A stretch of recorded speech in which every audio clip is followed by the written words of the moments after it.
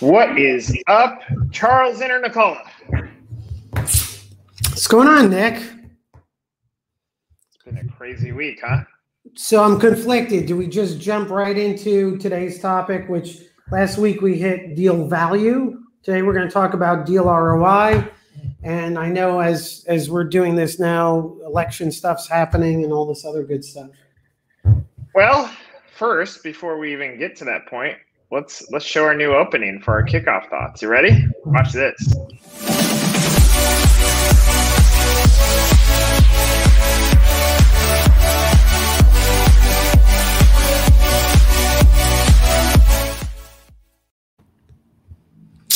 Well, and we're getting a lot of comments about the astronaut, what his or her name is.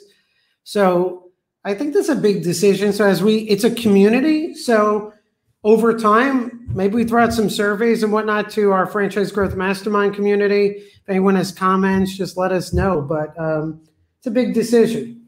I mean, some of the early winners could have been Clown. I heard Clown as a name. Thought that would be a good one. Okay. I heard Technically Probably as another one. Okay. You know, those are some of the early ones. All right, let's talk politics. And look, we're going to get to the deal ROI soon. And I actually think, I do think we can actually twist this conversation into deal ROI. The clear, and here's my statement. And look, you read our newsletters, there's some thoughts in there about elections and pandemics and everything else. And we're trying to have fun with the email newsletter, which, by the way, 2 consecutive weeks at over 1,000 opens, which is great. Now, most of those email addresses are mine or Charles's or mother's, but still, thousands. Okay, so deal ROI.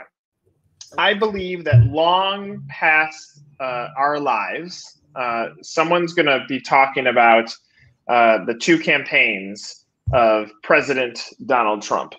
And on campaign 1, it'll be known or seen as the greatest marketing campaign that's ever been completed because he was able to market a message to his personas and made sure each audience heard exactly what they wanted to hear out of how he was running for the election. That's how he wins the presidency. The first time, it was genius marketing. And on the second campaign, so his deal ROI on campaign 1 was a presidency when the guy doesn't have any political backdrop and he becomes a president, arguably the most important or highest positioned person in the entire world. On the flip side, deal ROI, not knowing when to keep your mouth shut, like I think that we're going to look at this campaign and say the difference of him getting another 4 years or not was not knowing how to when to keep his mouth quiet. When it's if you have nothing good to say or nothing nice to say, don't say anything at all. At that point, he just couldn't figure that out. And that's probably the difference between some of these middle votes that could potentially swing to Biden. We still don't have a president. But if he is to lose this election, it could come down to that. So the deal ROI for him in 2 scenarios swings in 2 different directions. And I know that I don't even think I'm stretching with this message, but I feel like it'll be very fascinating to look back at how this was marketed as a presidency long after we're gone. So there's like a lot of good points, right? If you're marketing, wait, before you give that point, check this out. I mean, we're getting comments. Nice haircut, Nick. How could I not put that on the screen, Brandon? Come on, Brandon. What about my haircut? Nothing. I think Charles's haircut looks great. All right, go ahead, Charles. So, right, deal ROI, your ROI increases, more effective. I mean, love him or hate him, what made Trump effective the first time around and even now, his message and story is not about him. It's about the transformation he offers. However you perceive Make America Great, his message isn't me focused. It's on his customer, right? The people voting for him. And that was, I think, all the difference between him and Hillary in the first election. I think that's what creates, whether you like the guy or not, that's what creates the big crowds and the passion. His understanding that he's not the hero of the story, even though he acts like it. He understands that the people are the hero of the story. and he's there to empower them. He does. Now, on the other hand, what I think from an ROI standpoint, what I learned from Biden is sometimes industry is more important than execution. If you're in an industry that is experiencing accelerated sales growth or has less competition in the franchise space, you don't need to execute that well on your messaging.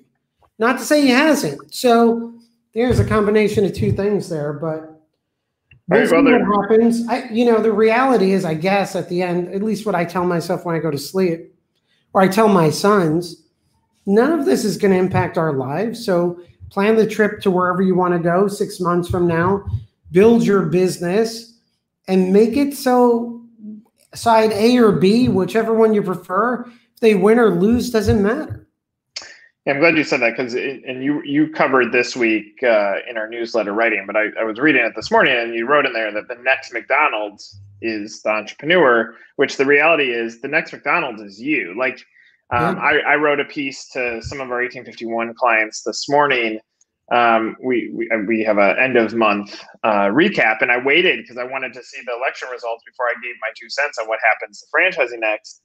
And the reality is, one, it doesn't matter. You're gonna hustle regardless of who the president is. And I know emotionally there's something behind you that is like, this didn't work out the way I wanted, or it did work out the way we wanted. We still don't have it's not defined yet. So it's going to work out for some. It's not going to work out for others. But the reality is then we get on to life and we continue on with our business. And so what's interesting, though, historically, when the incumbent wins, the stock market goes up for the next 3 months. And when the new candidate comes in, the stock market goes down for the next 3 months. That's historically, if you break down the data, the movement and what happens in the market. What that means for franchisors is when the market goes down, turbulence increases and job stability decreases. And when all that starts working against the human being, they start looking at what's next. And when people are shooken up and they look what's next, then they bubble to the top. So realistically, and this is not politics, if Biden is named president based on historical data, more franchise brands are going to experience growth next year. Now, the unknown or unforeseen component of this is coronavirus. We don't know the complete impact that has. But from a data standpoint, if Biden is elected, then more people are going to be buying franchises next year because the economy should get a little bit more turbulent. Now, none of you want to hear that. And frankly, majority of franchise brands ride the curves of the economy. And Charles and I have talked about this 100 times, that you need to ride the opposites of the economy, that when things go bad, you spend. When things are good, you pull off the gas, because the buyers in a franchise economy work opposite of the economy, because you're encouraging someone to take their life savings. You're encouraging someone to quit a job. You're encouraging someone to have a career shift. Those things don't happen when things are all rosy, because the middle manager is comfortable and they want to stay in their seat. So yeah, I mean, and not to go into it, but March, April, May, big conversation points. Forget COVID as a virus and leave the health issues aside for a moment. From a business standpoint, I think everyone needs to be aware the transformation of COVID in society and the economics, including the printing of money that's about to happen all over the world, has not hit us yet. So we may be on an adrenaline high right now. So just be aware. But look, as we discussed during our development conference and whatnot, there's so much opportunity right now. It is big. And, focusing in on what you call, Nick, the blocking and tackling and the basics, right? Last week, these videos, let's focus on a paradigm shift. Last week we talked about focusing on deal value. It's not, I want more leads. It's, I want more deals. How do we measure deal value? How do we use that deal value to plan out our 5-year strategic plan, and how do we use it to judge sales success and how much we're budgeting, right? Now take that budgeting component, that deal value focus, and today's about deal ROI, right?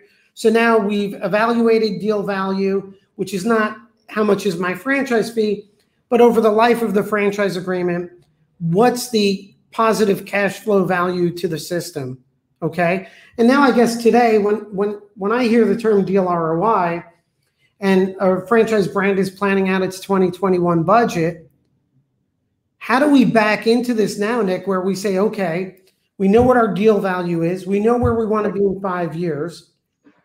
How do we factor in a realistic ROI and plan out next year?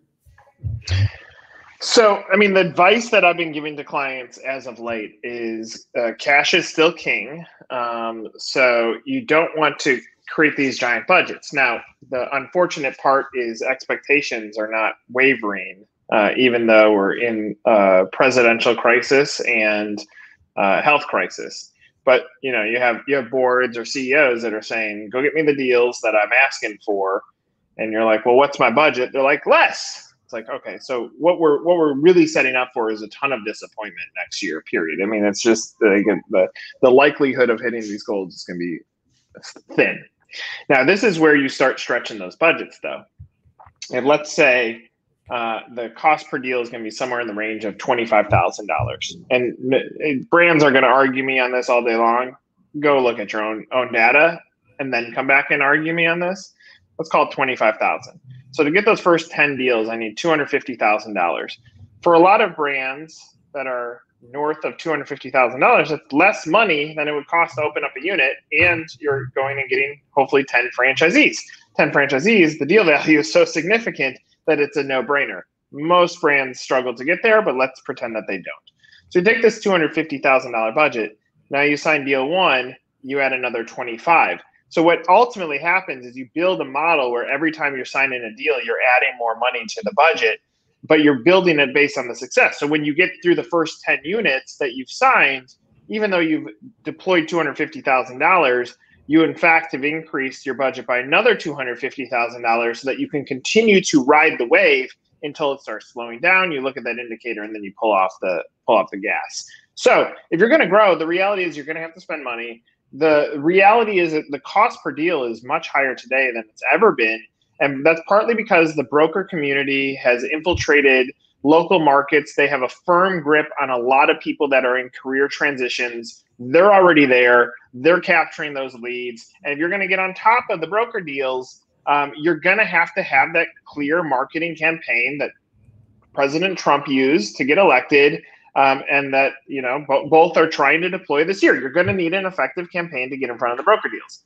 The other place that you can budget is through the brokers, because the reality is it's not a lot of cash out. Yes, to play in a FranNet or a FranChoice broker network, there's a little bit of cash out on a monthly basis, but the reality is you're paying on an acquisition of deal basis. So now that extends your budget as well. So to get to deal ROI, now here comes the hidden trick. You need to look at people that can scale. And this is going to be the big shift in the marketplace, where we stop trying to sign single unit operators and we start going after people who can scale their businesses within our organizations, because 25 franchisees that each own 5 units is a lot easier to deal with, a lot more cost effective, which creates more ROI than 125 different franchise owners. So how do we put it into a framework for next year? Okay. We got to do it. And that's what we call mission critical steps.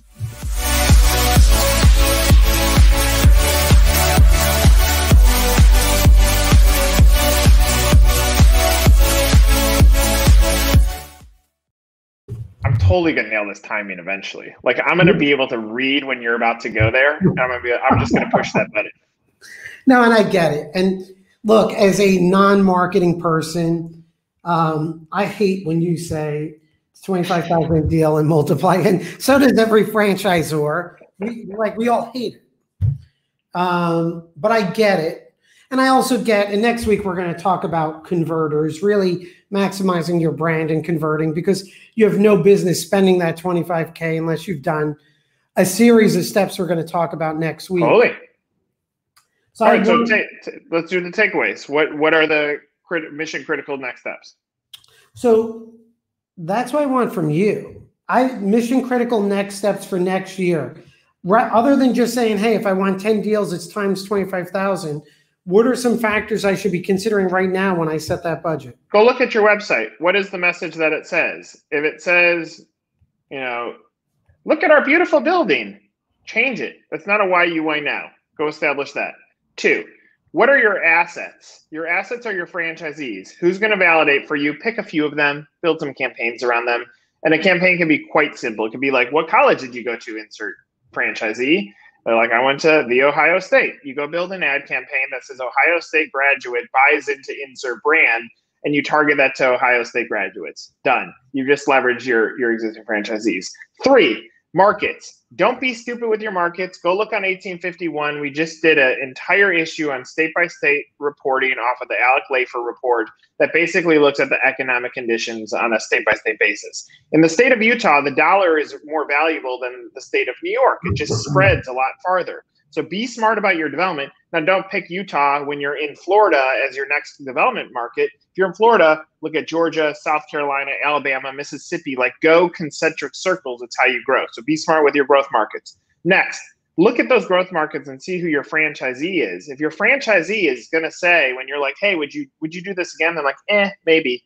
Not a validator. Best of luck. You're going to increase your budget to get into that marketplace, because I am going to call that franchisee and say, hey, would you do this again? If there's any hesitation in their voice, I'm not going to do it. And then lastly, now comes the $25,000. Like, go build a budget that you can actually do things with, but be smart about deployment. I see all these brands say, well, what's the cheapest way to spend this money? And then I hear the conversation of how frustrated they are because they didn't get what they expected. Yeah, you did. You went cheap. This is the same thing that happens when franchisees skimp on real estate investment.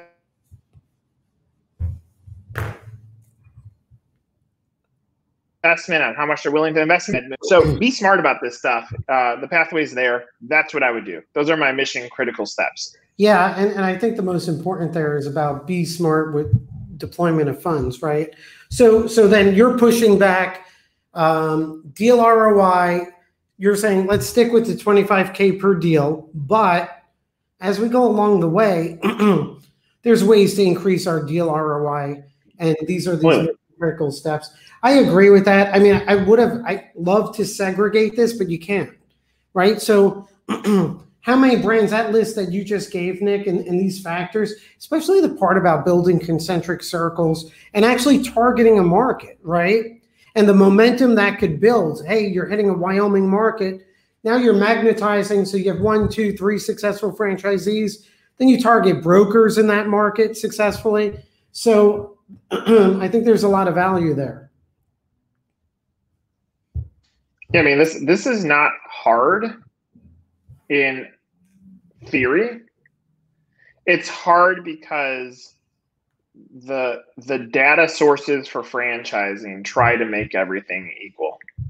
And when you break down product, leadership, cost to get in, how much you can make, territory availability, and validation, just in those categories, now all of a sudden brands become more different than you think they are. Like, you can take a Better Breakfast brand against a Better Breakfast brand, and then you look across those categories, and their differences become greater instantly. Yet us as an industry, we try to oversimplify everything. And I would imagine that most of us have had a moment where, like, if I just didn't have to work with dumb people. Well, the reality is half of this world is dumb. It is what it is. They're not going to have the intelligence level as you do, and you're going to get frustrated with the service level or whatever else. This is true with franchisees. This is true with people that we work with. And the faster that you get to the understand that you're going to be greatly disappointed unless you change your way of doing it, then, you are going to end 2021 flustered and frustrated. Yeah, and that's not going to happen because because there is opportunity out there. I like your point, Nick, and that there are differences that you don't realize that exist, no matter the industry. I'd be curious, not only the franchise, the website itself, the why you, why now, the leadership, all the things you really need to be developing before you deploy those dollars. Brands should also be considering, they should be actively involved with their own Facebook and YouTube channels in terms of videos for those franchisee candidates. I think there should be. I know FSOs, the franchise sales organizations, are actively pursuing portals for brokers. I'd even challenge whether franchisors should have broker-specific websites just for brokers. In a world where you work with them, you should. In a world where you work with real estate companies, you should. But here's the biggest gap, and I know we're hitting our time limit. We were already over. Shame on us. We screw this thing up every week. But we're in Fran space, so we're able to do whatever we want. You can stop watching. The word should. Unfortunately, franchise brands don't understand that word as a vast majority. We should invest in franchise development. We should look at deal value. We should look at ROI. We should build different journeys from a persona standpoint for the franchise buyer that has single unit, multi-unit, the real estate developer, and the broker. We should leverage our existing franchisees. We should create videos that tell the story. We should build content. We should have better creative. We should have a vision. We should talk about coronavirus on our website. We should talk about our support model. We should talk about our points of differentiation. We should talk about the why you, why now. The problem is there's so many shoulds, and we don't know where to start as a franchise brand. And then the second that someone like me or you, Charles, go to a brand and say, well, let us tell you how, but here's the playbook. It's this big. You're like, well, I don't want to run all those plays. I want to run one play. And if you most franchise brands are the New York Jets. You run one play on defense, one play on offense, and that is why you can never win a football game.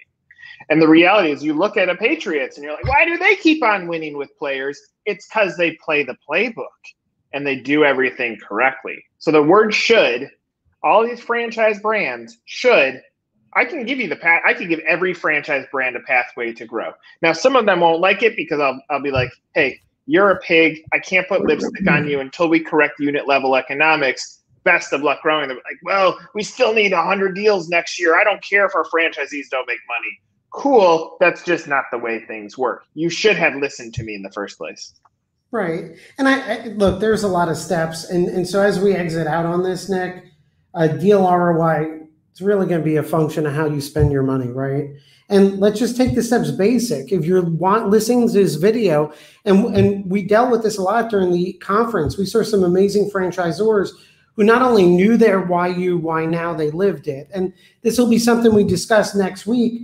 Right now, if you're watching the video, answer the why you, why now question for franchisees. That by itself, that one step, will help you deploy your dollars better. And then, Nick, the other thing too, I don't know if we mentioned it, but if you are listening to this and you're not a part of Franchise Growth Mastermind community, you could join that on Facebook and get involved in the conversations that are going on.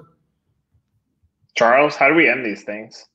Nick, I leave that up to you. Come on, man. Come on. I will go. See ya.